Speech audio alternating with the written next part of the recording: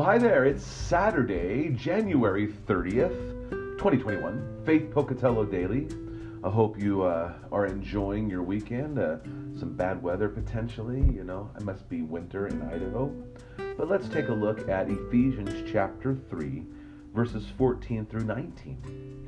For this reason I bow my knees before the Father, from whom every family in heaven and on earth is named, that according to the riches of his glory he may grant you to be strengthened with power through his Spirit in your inner being, so that Christ may dwell in your hearts through faith, so that you, being rooted and grounded in love, may have strength to comprehend with all the saints what is the breadth and length and height and depth, and to know the love of Christ that surpasses knowledge, that you may be filled with all the fullness of God. What a great prayer.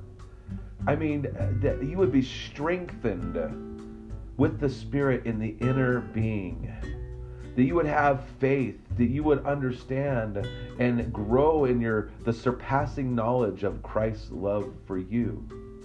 This is a great prayer for other people. This shows that you really desire that they know Jesus in a real way, and that they be strengthened by the power of the Spirit in their inner being.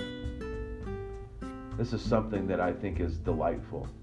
And so I believe God may be inviting you today into praying this for some other people. Maybe you have a pray and watch card that you got here at the church. If not, I would encourage you to, maybe you can start your own, but there's the pray and watch. Just put some names down there, put them somewhere where you can see it and pray for them continually. And when you pray, you go, I am expecting God to work in these people's lives, and I'm watching and waiting for it. And maybe one of the prayers is that they would be strengthened through the Spirit in the inner being, and that they would know the surpassing love of Jesus Christ, that this blows their mind. May you know that too. So may God richly bless your day. I hope to see you tomorrow at church. Enjoy Jesus. Go and share life.